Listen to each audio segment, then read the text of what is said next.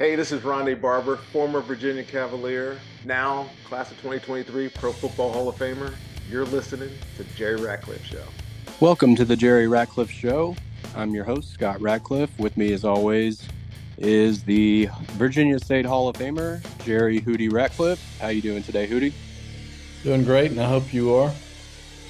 I'm doing well, and I know a lot of UVA fans probably don't want to revisit the NC State game, but we're going to dive right in and talk about what went wrong as UVA fell to 11-4 overall in a 76-60 loss at NC State in Raleigh. The Wolfpack currently in a four-way tie for second place at 3-1 in the conferences. UVA still within two games of the lead at 2-2.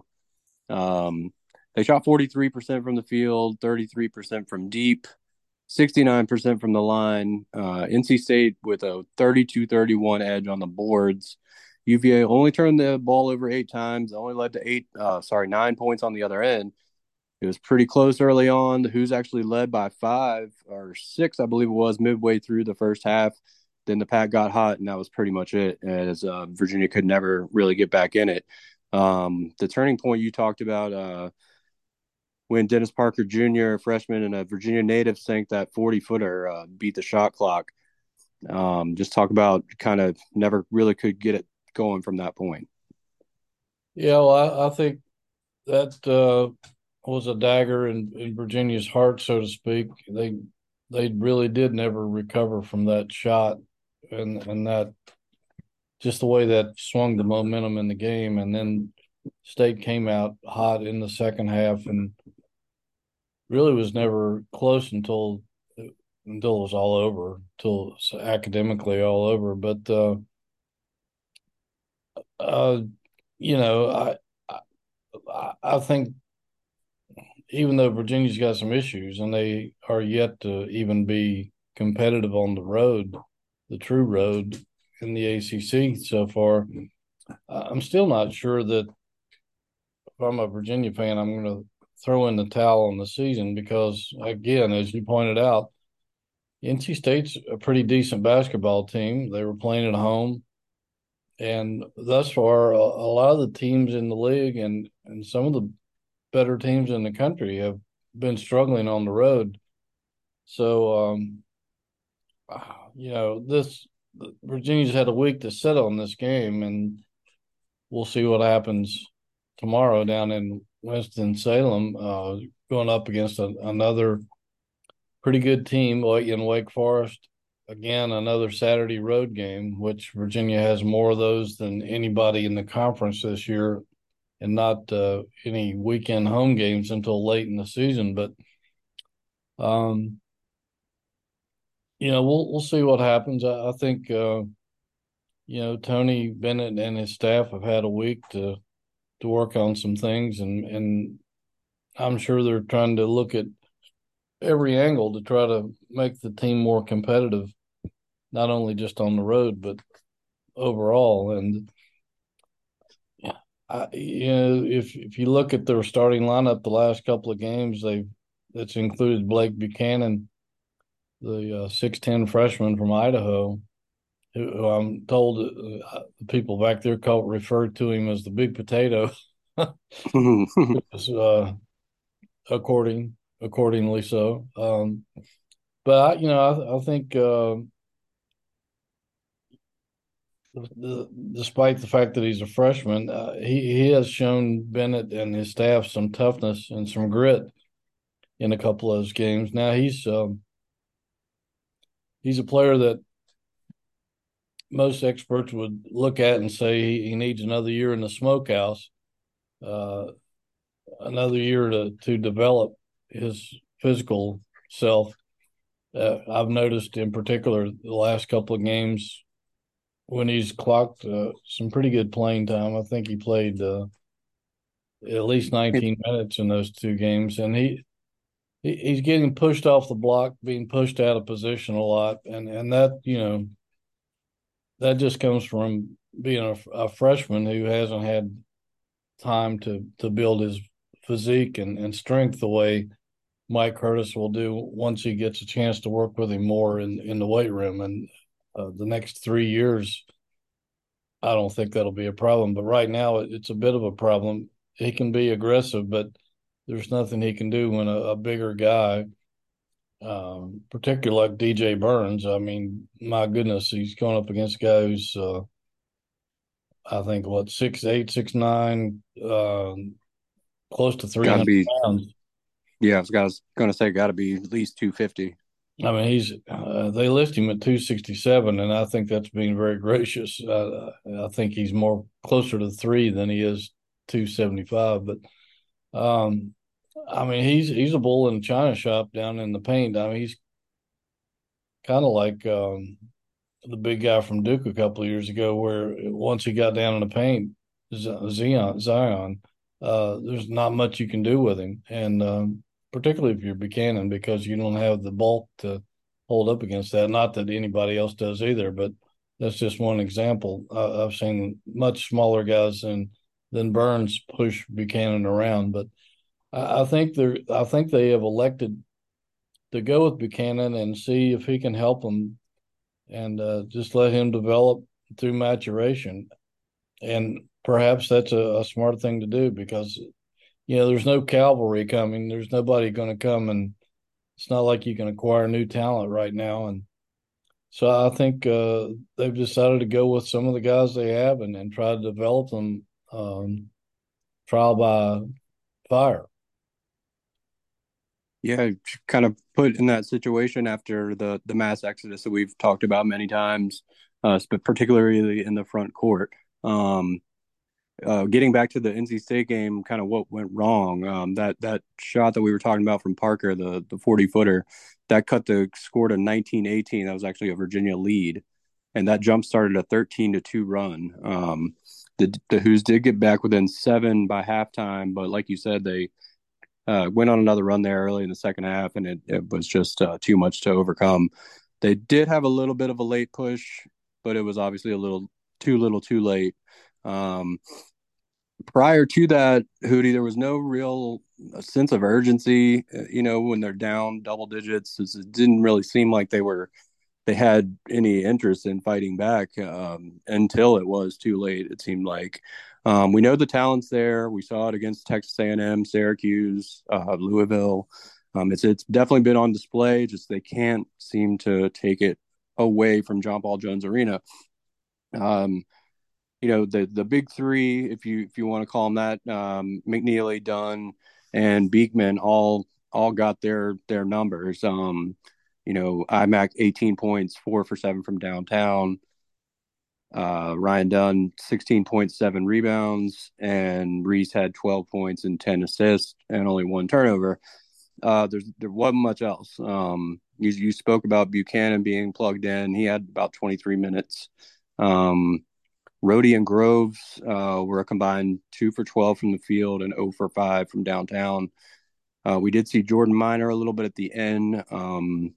Just what who can step up and give some, we've seen Leon Bond contribute at times. We've seen Gertrude. We've seen Buchanan. They've all kind of done it in flashes. We've seen Tane Murray as well. Just do you think maybe everybody just needs to step it up a little bit more and just what are your thoughts on that?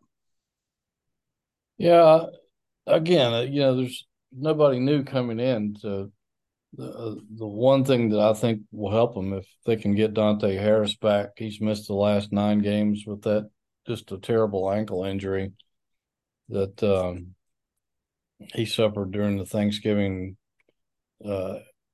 practice session. But I think if they can get him back in the lineup, that gives them 2 guys, he and Beekman, who are both really good on-ball defenders, and that helps prevent the opposing point guard from setting up the offense and running the offense the way he would prefer to. So that will help him on that end of the floor. And then on the other end of the floor, I think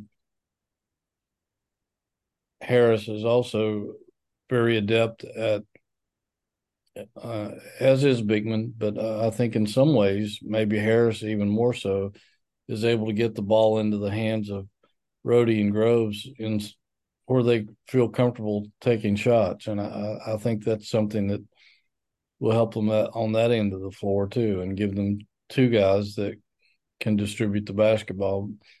Don't know if he'll play Saturday against Wake Forest or not. They need him back as soon as they can, but that's an injury you can't rush. And I think, like you said, some of the other guys are just going to have to step up their play a little bit. And I don't think it's any one guy in particular, but everybody needs to elevate a little bit and see if they can figure out a way to at least be competitive to the end on the road.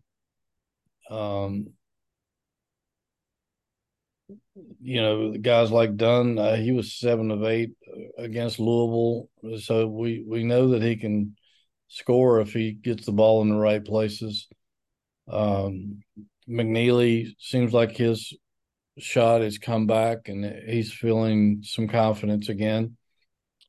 Big minute attacks. I think they're going to have to get more out of Rhodey and Groves offensively in order to be effective. I don't know how much Tony trusts Gertrude and Bond right now. I mean, certainly for some minutes, but not extensive minutes because of their inexperience. And he needs as much experience on the floor as he can right now. So there's no magical solution to Virginia's issues. It's just going to take harder work and better scheming, maybe finding a way to get the ball into McNeely's hands a little bit more often than what they are.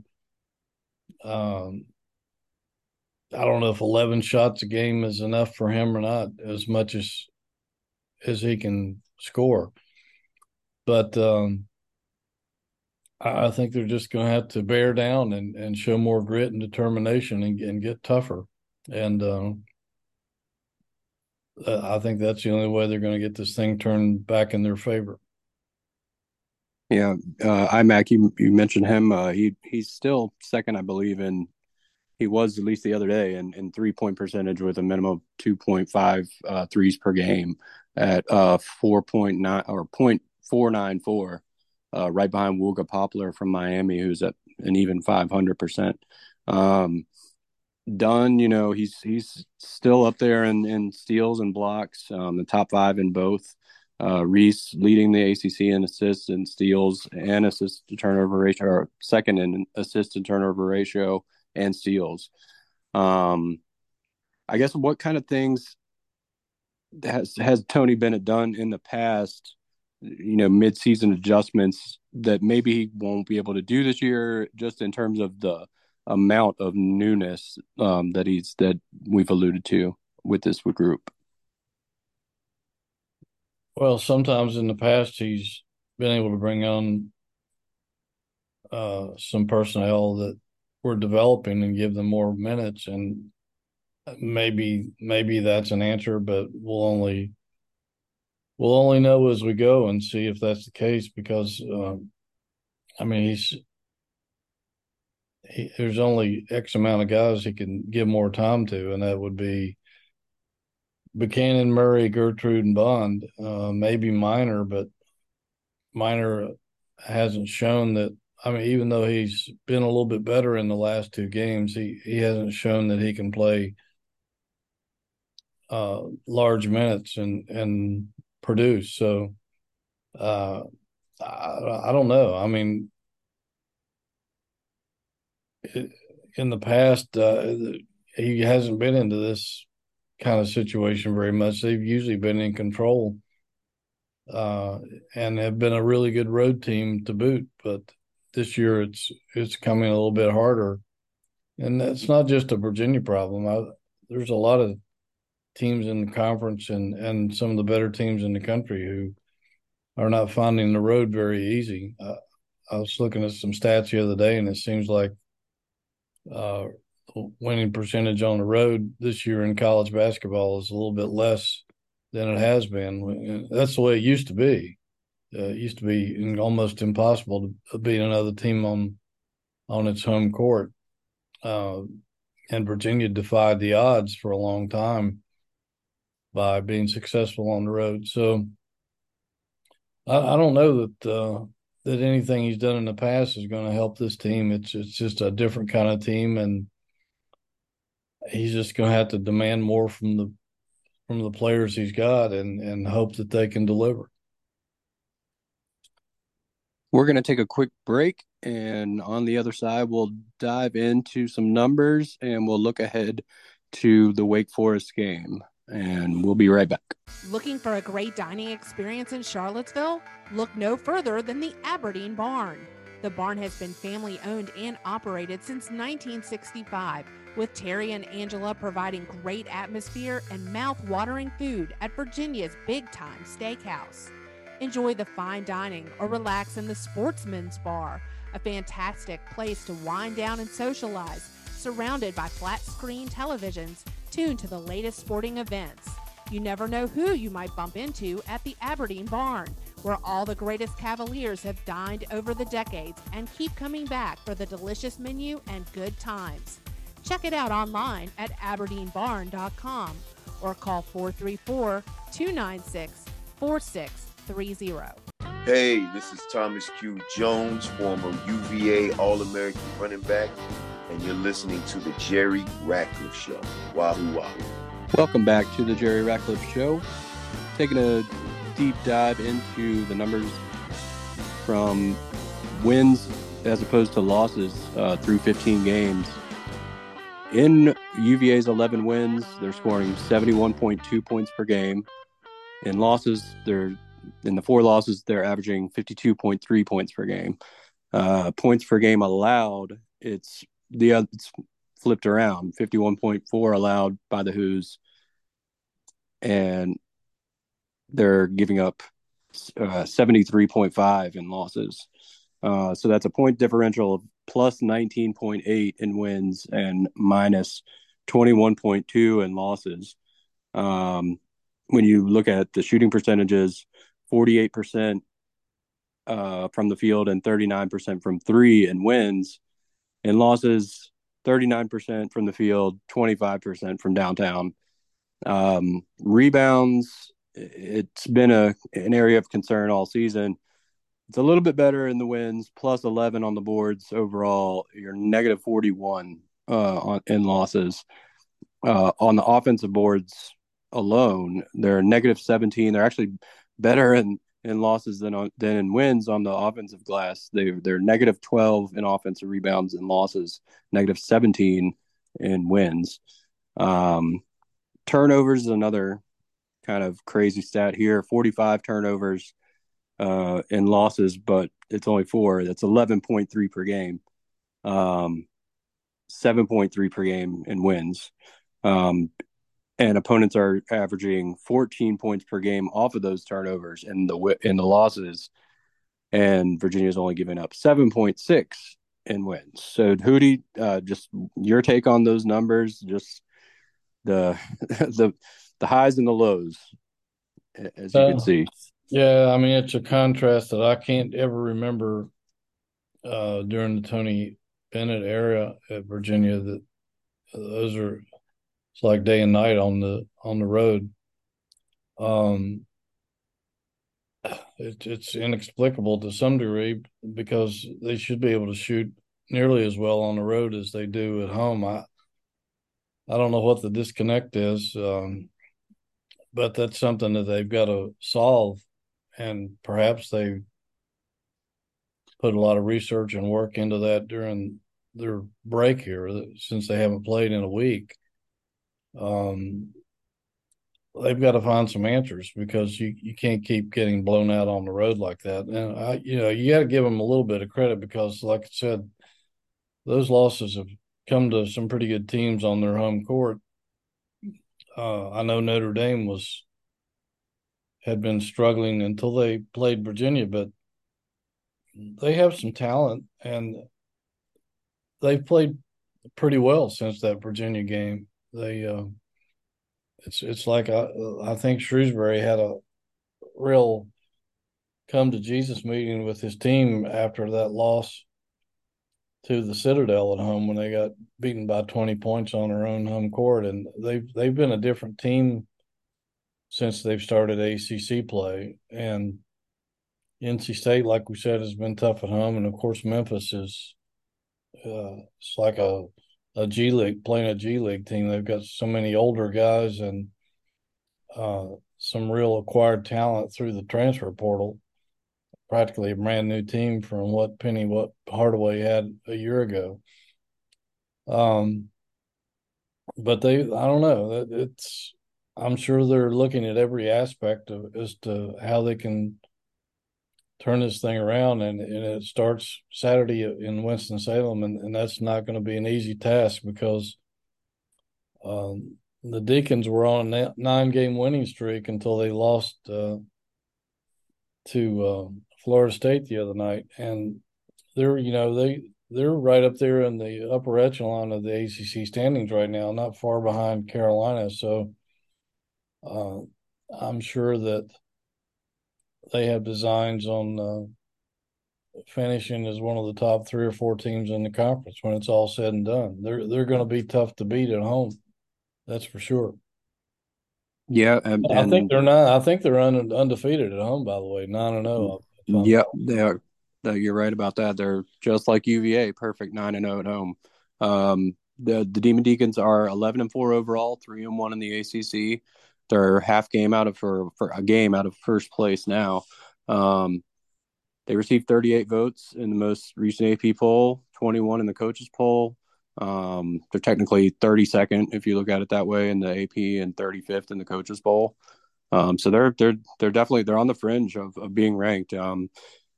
Lost at FSU, like you said, on Tuesday night, but had won 9 in a row and 10 of their last 11. They've beaten Florida, Miami, Virginia Tech during that stretch. And what's been the key to their success has been they got a big 3 of their own. Central Michigan transfer Kevin Boopy Miller. He's leading the team with 17.9 points per game.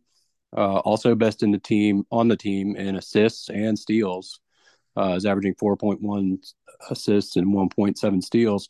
He's essentially stepped right in for Tyree Appleby, what he was doing last year. I mean, Tyree Appleby was pretty much leading the league in assists and right up there in scoring as well. I mean, he might have led the league in scoring last year. And Miller was just named ACC Player of the Week after posting a career-high 27 points on 10 of 19 shooting, 3 from 3 from downtown. And that was his 4th 20-point game of the season. So he'll definitely be one to keep an eye on. He also put up 17 points earlier in the week against Boston College on 7 of 9 shooting. So he's not only scoring, but he's being efficient from the floor. We assume Reese will get the bulk of the defensive assignment, and he's obviously known to shut down those opposing big-time scoring guards. Just how important will that matchup be if Virginia wants to notch that first road win? Well, it's going to be huge. You can't let the other team's top scorer kill you, and particularly a team like Wake that has some pretty good balance. And we were listening to Steve Forbes on the ACC teleconference this week, and he was lamenting that, for much of their early schedule, they were without Efton Reed, who transferred in from Gonzaga, I believe. They were waiting on him to get cleared, and he's been a solid contributor since he's been back. And they have also been without one of their top scorers from a year ago, Damari Monsanto.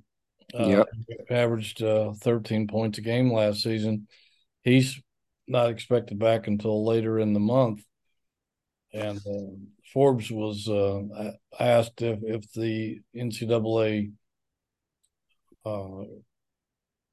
selection committee and all the bracketologists out there, who he had them confused with proctologists, but I'm not sure there's a lot of difference. But anyway, he said he thought they should give them some credit because as best as he can remember, the season's not determined in November, but more so in February and early March. So he believes his team is better than its record and better than it's being given credit for right now. It's going to be a tough task down in Winston, going up against a pretty balanced team on the offensive end of the floor that plays at a faster pace, and obviously tempo will dictate part of the game, and that's something that Virginia needs to take control of early, try to take Wake some of their strengths away, and see if they can make a game of it and at least give themselves a chance in the final 10 minutes of the game. And we talked about Miller. There's two other guys to really keep an eye on in the backcourt there. Pick your poison. It's what it's going to be. Gonzaga transfer, another one. Hunter Salas, he's right behind him at 17.8 points per game. Cam Hildreth, guy that's back from last year, he's at 16.9 points per game. He tied the single game scoring high of any conference player this season with 33 points in a game against Elon earlier this year. All three of those guys are ranked in the top 10 in the ACC in scoring entering Wednesday. And you've also got sharpshooting freshman guard Parker Fredrickson, I believe it is, coming off the bench. All can hurt you from three-point land. And like you mentioned, we haven't even seen Damari Monsanto yet all season. And so you got definitely a loaded backcourt. Down low, you got Andrew Carr. He's a 6'10 senior who's putting up 13.3 points and 7-point rebounds a night. Another Gonzaga transfer, like you said, Efton Reed, the 7-footer out of Richmond, who UVA was actually looking at high school, and he's averaging 8 points and 9 rebounds a game in, I guess he's played 8 games so far. So, like you said, it's a balanced team. It's a high scoring team. I believe they're right up in the top 3 or 4 in scoring in the ACC. So yeah, it'll be a battle down in Winston-Salem. And before we go to another break, you had Wally Walker on your show, on the Jerry and Jerry show on Tuesday. Just talk a little bit about what you guys discussed. Yeah, it's archived on our site for anybody who wants to listen to that or watch it. I think it's available on every platform that you can imagine podcasts are on. We had a huge audience for that show. I know at least 14 states in every corner of the Commonwealth were tuned in to the show, and we thought it would be great to have Wally back on, not just to talk about his fabulous career as being the hero of the Miracle in Landover back in '76 when Virginia won its first ACC tournament, and he was the MVP and won the Everett Case Award as the MVP. And then what he went on to do in the pros, not only capturing 2 NBA championships as a player, but later becoming CEO and general manager of the Seattle Supersonics, and was also president, I think, of the WNBA team out there as well. Seattle Storm, yeah. Yeah, he went to Stanford and got his MBA and worked for Goldman Sachs. After he got out of basketball, he started up his own company and was very successful. So he has a really good business acumen to go along with his sports background, which makes him a perfect guy to return to Charlottesville as a deputy AD.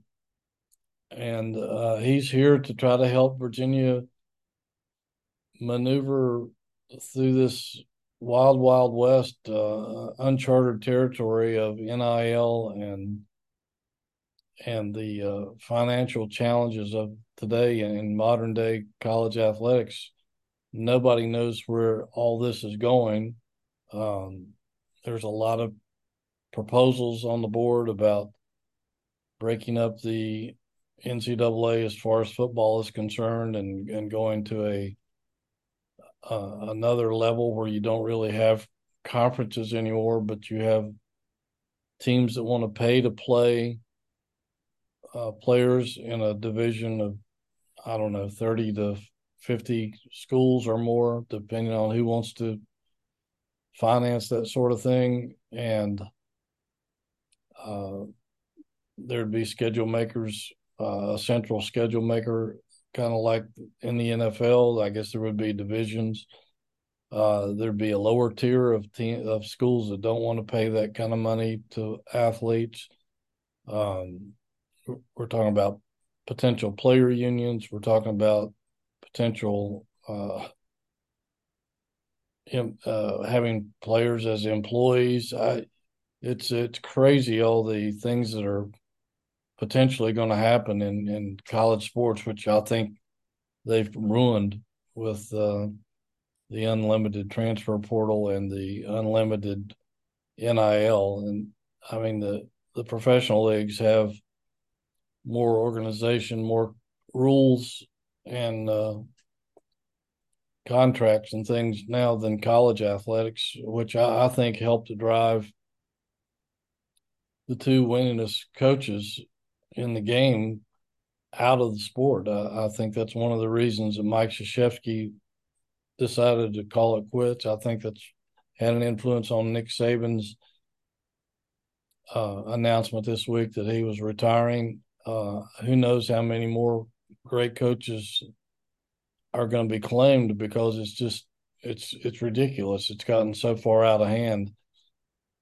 I don't know what they need to do, but they need to come up with some solutions, and maybe have a commissioner for college football and a commissioner for college basketball or something, and try to get some rules set to where there's some organization other than the NCAA's lameness to try to get college sports under control. But getting back to the topic, Wally Walker's here to help guide Virginia through these times, and with his financial background and looking for new revenue streams to try to help Virginia stay on top of the game. The one thing I think he indicated is that Virginia doesn't want to be caught by surprise if, no matter what happens in the future, that they want to be prepared to handle anything that comes their way, whether it be conference realignment or whatever. And one of the things he mentioned was that there might be some corporate sponsorships looming in the future. Don't be surprised someday if you see a logo like this or some other company logo on jerseys, with corporations starting to financially back some of these college programs, including UVA. So hang on. We don't know what's going to happen, but Wally's here to try to traverse all these crazy situations as best as possible. I would encourage you, if you're a Virginia fan, to give a listen to that podcast. It's very eye-opening. Yeah, definitely a great listen. Hour long, I think you guys went. Yeah, an hour seemed like 20 minutes. Yeah, it was a great interview.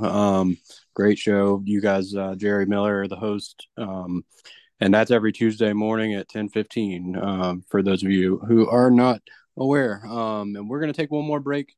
On the other side, we will step into the college football news around grounds. The transfer portal, like it or not, it's active. It's been active, and we'll talk about that on the other side of the break. We'll be right back. Hi, it's Jonathan Cotton with the Good Feet Store. As a lifelong runner, the pain in my feet was debilitating. Finally, I went into the Good Feet Store and found the answer: personally fit arch supports. They helped me so much I ran my first marathon that year. Then, because I believed in the Good Feet system so much, I bought the store. I'm so happy to offer my hometown community the opportunity to find relief from foot, knee, and back pain. The Good Feet Store is located in the shops at Stonefield near Trader Joe's. Book your appointment today at goodfeet.com. This is Chris Slade, former University of Virginia defensive end, graduate of 1993, back on the staff at UVA. Excited to be back coaching my old stomping grounds. You're listening to the Jerry Ratcliffe Show. Welcome back to the Jerry Ratcliffe Show.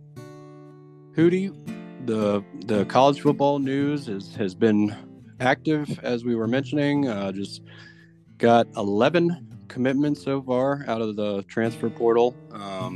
You got 1 quarterback, 3 wide receivers, 2 tight ends, an offensive lineman. On the other side of the ball, you got a linebacker and 3 defensive backs. So a lot of positions of need are being filled. Do you want to go ahead and list the new names, or? Yeah, they signed all 4 of these new guys they acquired within 4 days last week. Former Clemson tight end Sage Ennis, former Eastern Michigan cornerback Kempton Shine, another cornerback Jermanian Jackson from Robert Morris, and quarterback Gavin Frakes from New Mexico State, who didn't really play this past season, but played a lot as a true freshman. I think he started 5 games out there for Jerry Kill, who has since resigned. But those were all areas of need in the program, something that Tony Elliott told us on National Signing Day in late December, that he was still in the business for a couple of corners, a quarterback, and another tight end. They've got 2 tight ends through the portal, the other kid from Harvard. And so I think they're pretty much at what they need right now.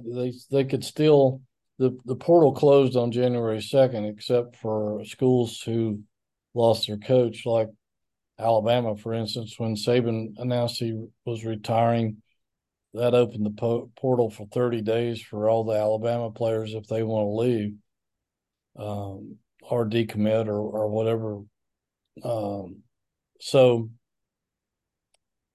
the portal will reopen again April 15th for I think it's 2 weeks, or I don't think it's a 30-day window. I think it might be 2 weeks, but that will give players who perhaps found out during their spring practices that they're not going to fit into the program the way they had hoped to maybe look for another avenue. So, but right now the portal's closed for most players. If you're in the portal, you can still sign with somebody, I believe, but you just can't enter the portal during this time. So the fact that they got another quarterback, I think, helps, because even though you got 2 starters coming back in Tony Muskett and Anthony Calandria, if you'll think back in the season, that's why Calandria's red shirt was burned, because Muskett got hurt.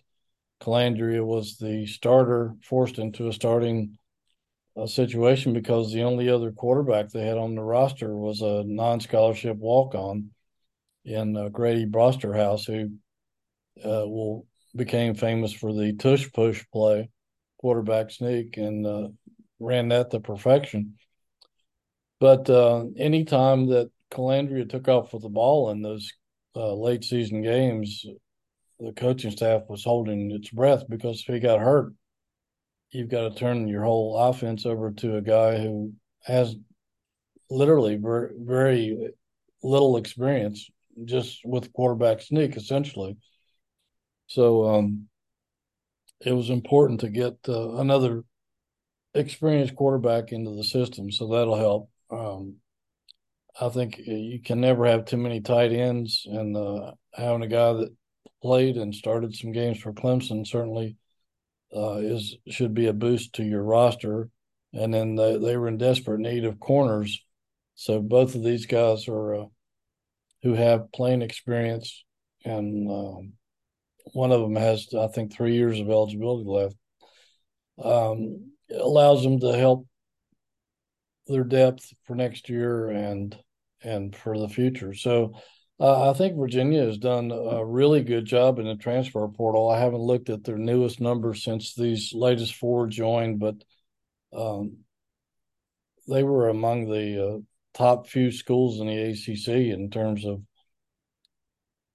boosting their roster through the portal, and they did a good job of retaining talent, due in part to a much more enhanced NIL program than they had before. I think some Virginia people stepped up and really made a difference with the NIL contributions, and that has helped Elliott retain a lot of the really good players that they had targeted to keep in school to stay in the program, and that should help them going forward. As we know, the last 2 years before, they were hurt badly by a mass exodus of players, particularly offensive linemen, in the portal. And so this year, they've done a really, really good job, and they should be saluted for keeping a lot of their roster intact. I think they did lose 15 guys through the portal, but I think only one of them was a part-time starter, and the others were reserves or redshirt freshmen who had not had an impact on the program at this point. So I think they're at least at this point, they're heading into a new season with perhaps more experience and less damage through the portal than in the previous 2 years. And those four names that you mentioned, they're in addition to the two corners you mentioned, Jermarian Jackson and Kempton Shine, and another one they got, Kendron Smith from Penn. And then the linebacker was Corey Thomas Jr. from Akron. And then on the offensive side of the ball, in addition to Frakes and Ennis, you've got Tyler Neville was the other tight end from Harvard. And then the three wide receivers, Chris Tyree from Notre Dame, Andre Green Jr. from UNC, and Trail Harris from Kent State. In addition to offensive lineman Drake Metcalf, who played at Central Florida and started his career at Stanford. So it's a nice group of incoming transfers for sure. Experience all around, like you said. You also received word, and it's great news for Coach Rudzinski and his defensive line. Chico Bennett, Cam Butler, and Jameer Carter all will be back next season. Antonio Clary, safety, will also be back for another year. And like you mentioned, the flip side was the 15 players that have entered the portal. Not a lot of big names like you mentioned. Quarterback Devin Sherwood, running backs Ahmad Falston and Kobe Brown, wide receiver Demick Starling, tight end Joshua Rawlings, offensive lineman Justice Johnson, Snoop Leota Amama. He is actually committed to Nevada, and Falston has committed to Hampton. Those are the only two that have committed so far.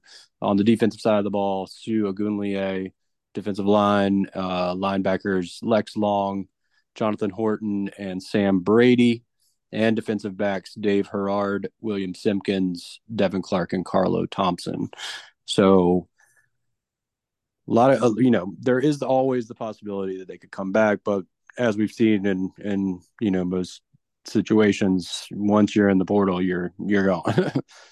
Pretty much. And I think the one guy that they would like to have back is Lex Long. I think he had a lot of promise, and I'm surprised he left, really, because I'm sure his playing time would have increased this year. He spent most of this season injured, I believe. So, but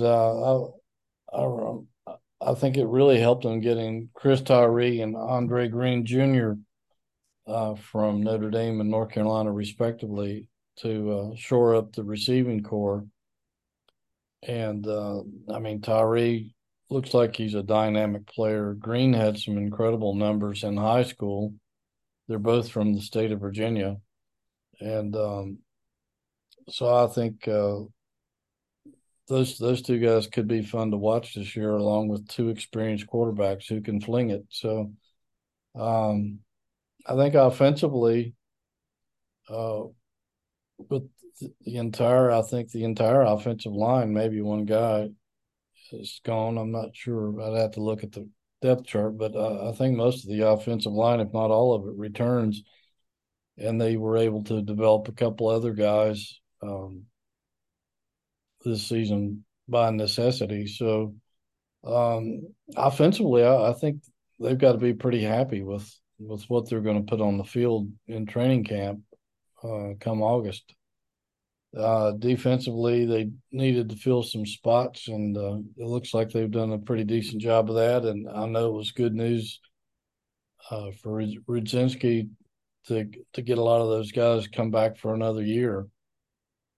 So things are looking up, and now it's this is going to be a big year for Tony Elliott and his staff to prove that they can turn the corner. I mean, they had so many games they lost by a touchdown or less, 3 points or less in some cases this past season. Had they been able to turn up just a couple of those games, they would have at least been in consideration for a bowl game, and people would have, I think, been fairly pleased with that kind of progress. And this year they've got to get it done, and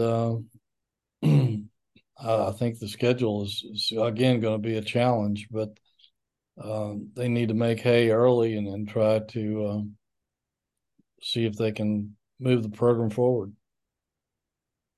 And we'll I'm sure do another podcast that will dive deeper into the 13-member high school recruiting class that signed on signing day recently, and then also 3 commitments already for the 2025 class. You got offensive lineman John Adair from Nashville, 6'5", 265, quarterback Cole Gear from Massachusetts, and a wide receiver Isaiah Robinson from Trinity Episcopal in the Richmond area. So we'll definitely touch on the recruiting at a later date. And but what are your overall thoughts on just where the program is quickly on in the recruiting aspect? Well, they've done and they had to do a really good job in the portal because their high school recruiting class is not considered a high quality. But then again, you never know with some of these things because they ended up playing a dozen true freshmen this past season, and a lot of them had some really strong contributions, including Calandria, who was completely written off by the recruiting services. He only got one, I think, Power 5 offer prior to coming to Virginia. And look what he did. He was among the most dynamic freshmen in the country this past season and didn't even start but half the games. So you can't totally believe in some of these recruiting labels that they put on kids. It's more about who can fit into your program and who wants to play football and who loves football. And you can't measure that in stats or height, weight, speed, etc. Now, granted, if you're a player for the national championship, if studies have shown that every national champion since they've been doing this in the new playoff system, and I think maybe even a little bit beyond that, have had the best recruiting class in the nation at some point during that 4-year span of players. And, when we're talking about recruiting classes on that scale, on that level, it does mean something but once you get beyond that, I think it's more about who fits your program and who you think you can coach up and utilize to help your team get better. And I would have to say they did a pretty good job with a class that was really disregarded a year ago, and they ended up with 12 guys playing, again, some out of necessity, some out of trying to build depth for the future. But some of these kids can play football. And again, Calandria, you can't find a better example than him. So I think they've, again, even though their high school recruiting class was again disregarded by the national rankings, there's probably some guys in there that are going to be able to contribute as true freshmen this coming fall. And you couple that with doing a really good job in the portal, again, out of necessity. And I think they made some strides. So I think it'll show up on the football field come September. Cam Robinson, another super freshman this past year, All-American. That's right. Along with Calandria. Speaking of All-Americans, Malik Washington coming up on his East-West Shrine Bowl appearance. That's February 1st. And then he'll be headed to the NFL Combine. Got an invite to that as well. He was All-American recognition by 13 different outlets. So good luck, best of luck to him. Mike Hollins, of course, Courage Awards that he won, including Comeback Player of the Year. Just some great stories coming out of from the program from those guys. And Bronco Mendenhall is back in the coaching world, back at his old stomping grounds of New Mexico. Took a lot of his former UVA staff with him, Hootie. Yeah, he got the band back together to some degree, and also made some hires of some guys that had played for him at Virginia. So I wish him well. I always had a lot of respect for Bronco. I had a good relationship with him, I believe, and he definitely made a difference here at Virginia. It was a shame that things fell apart at the end like they did, but I think he wants to prove some things out there at New Mexico. And again, like you said, it's his old familiar stomping grounds. He had been the defensive coordinator for the Lobos back before he went to BYU, and learned a lot about football there, and something that he will apply as he tries to rebuild that program. They've struggled for several years now, and I think he'll make a difference out there. Wish him well. Most definitely. A couple more notes before we sign off here. The women's basketball team took a tough loss, another tough week for them. They were at number 6 NC State on Thursday night and fell, and will be playing at number 20 Carolina in Chapel Hill on Sunday. That's a string of 6 of 7 games against ranked opponents for the women's team, 4 of those being played away from home. And the team also just announced that former coaching legend Debbie Ryan will be honored as part of the National Girls and Women in Sports Day when the Hoos host Syracuse at 2 p.m. on Sunday, February 18th. So mark your calendars for that. Coach Ryan guided the women's team to 24 trips to the NCAA tournament, including 3 straight Final Four appearances, 1990 to 92.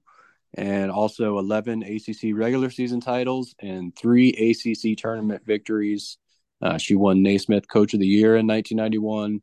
Also led the USA basketball team and was inducted into the Women's Basketball Hall of Fame in 2008 and the Virginia Sports Hall of Fame, something you're familiar with, Hootie, in 2012. So awesome honor for Coach Ryan. Well, she deserves any accolades she can get. She's truly a legend, and she had a heck of a run leading Virginia's women for all those years. And wow. I covered them on all their 3 Final Four trips. They're in a row, and she had some incredible players. Of course, Dawn Staley was the gold standard for Virginia women's basketball. What an incredible player she was, and those were some incredible days that I'm sure Coach Mox, who said she watched growing up, would like to duplicate here at Virginia someday. And the way she keeps putting good recruiting classes together, she may get there. So it takes time to build a team to where it can win and to where it can challenge for championships. And I'm sure that she's picked Debbie's brain from time to time on how to get it done. And she probably will. And again, Debbie Ryan is one of a kind. What a great lady she is. And glad to see her get another honor here coming up soon. Yes, indeed. And just what other are there any other things that you'd like to mention, what to expect on the website this week or in the next coming weeks? Well, we'll keep following this basketball team hard, starting tomorrow against the Deacons and on into next week. Still keeping our eye on any possible transfer portal news. Recruiting that can happen at any time, anywhere. We hope to beef up our podcasts, some starting next week, and we'll just move on from there. And one more reminder, the Jerry and Jerry show, you can catch that on Tuesday at 10:15 a.m. And you can, as Jerry was saying, you can find that just about anywhere. Spotify, Apple Tunes, iTunes, Apple Music. Sorry, it's been a long day. YouTube, you can actually find it on YouTube as well. So, and you can follow us. Yep, and you can follow us on Facebook and Twitter if you're not already. And Hootie, would you like to thank our sponsors before we sign off? Yeah, we can do this in our website without our sponsors. That's why we don't ask you to pay for subscriptions. We want to make it accessible to everybody, because when I first started out, we did do subscriptions, and we had some people that just couldn't afford it, and they loved our work and wanted to read it. And so I felt like the best way to allow everyone to read our website is to make it free. And to do that, we have to have sponsorships to make it all work. And we couldn't do it without our great sponsors. Same here on the podcast, where we're sponsored by the Aberdeen Barn, the Good Feet Store, and Roback. And you've heard their commercials throughout the show, and we certainly have can be a testament to how great all 3 of those companies are, and we're proud to be associated with them. And we're always looking for additional sponsorship help on the website and here on our podcast. So if you'd like to become a member of our family and have a relationship, we welcome that. Just email me at jratcliffe7000@gmail.com, and we'll set up a meeting. All right, Hootie. And so tip off Saturday at 2 p.m. on ESPN2 if you can't make it to Lawrence Joel Coliseum, as the Who's take on the Demon Deacons. And we'll be back next week to talk about it. And for Jerry Ratcliffe, I'm Scott Ratcliffe, and we hope you have a great day.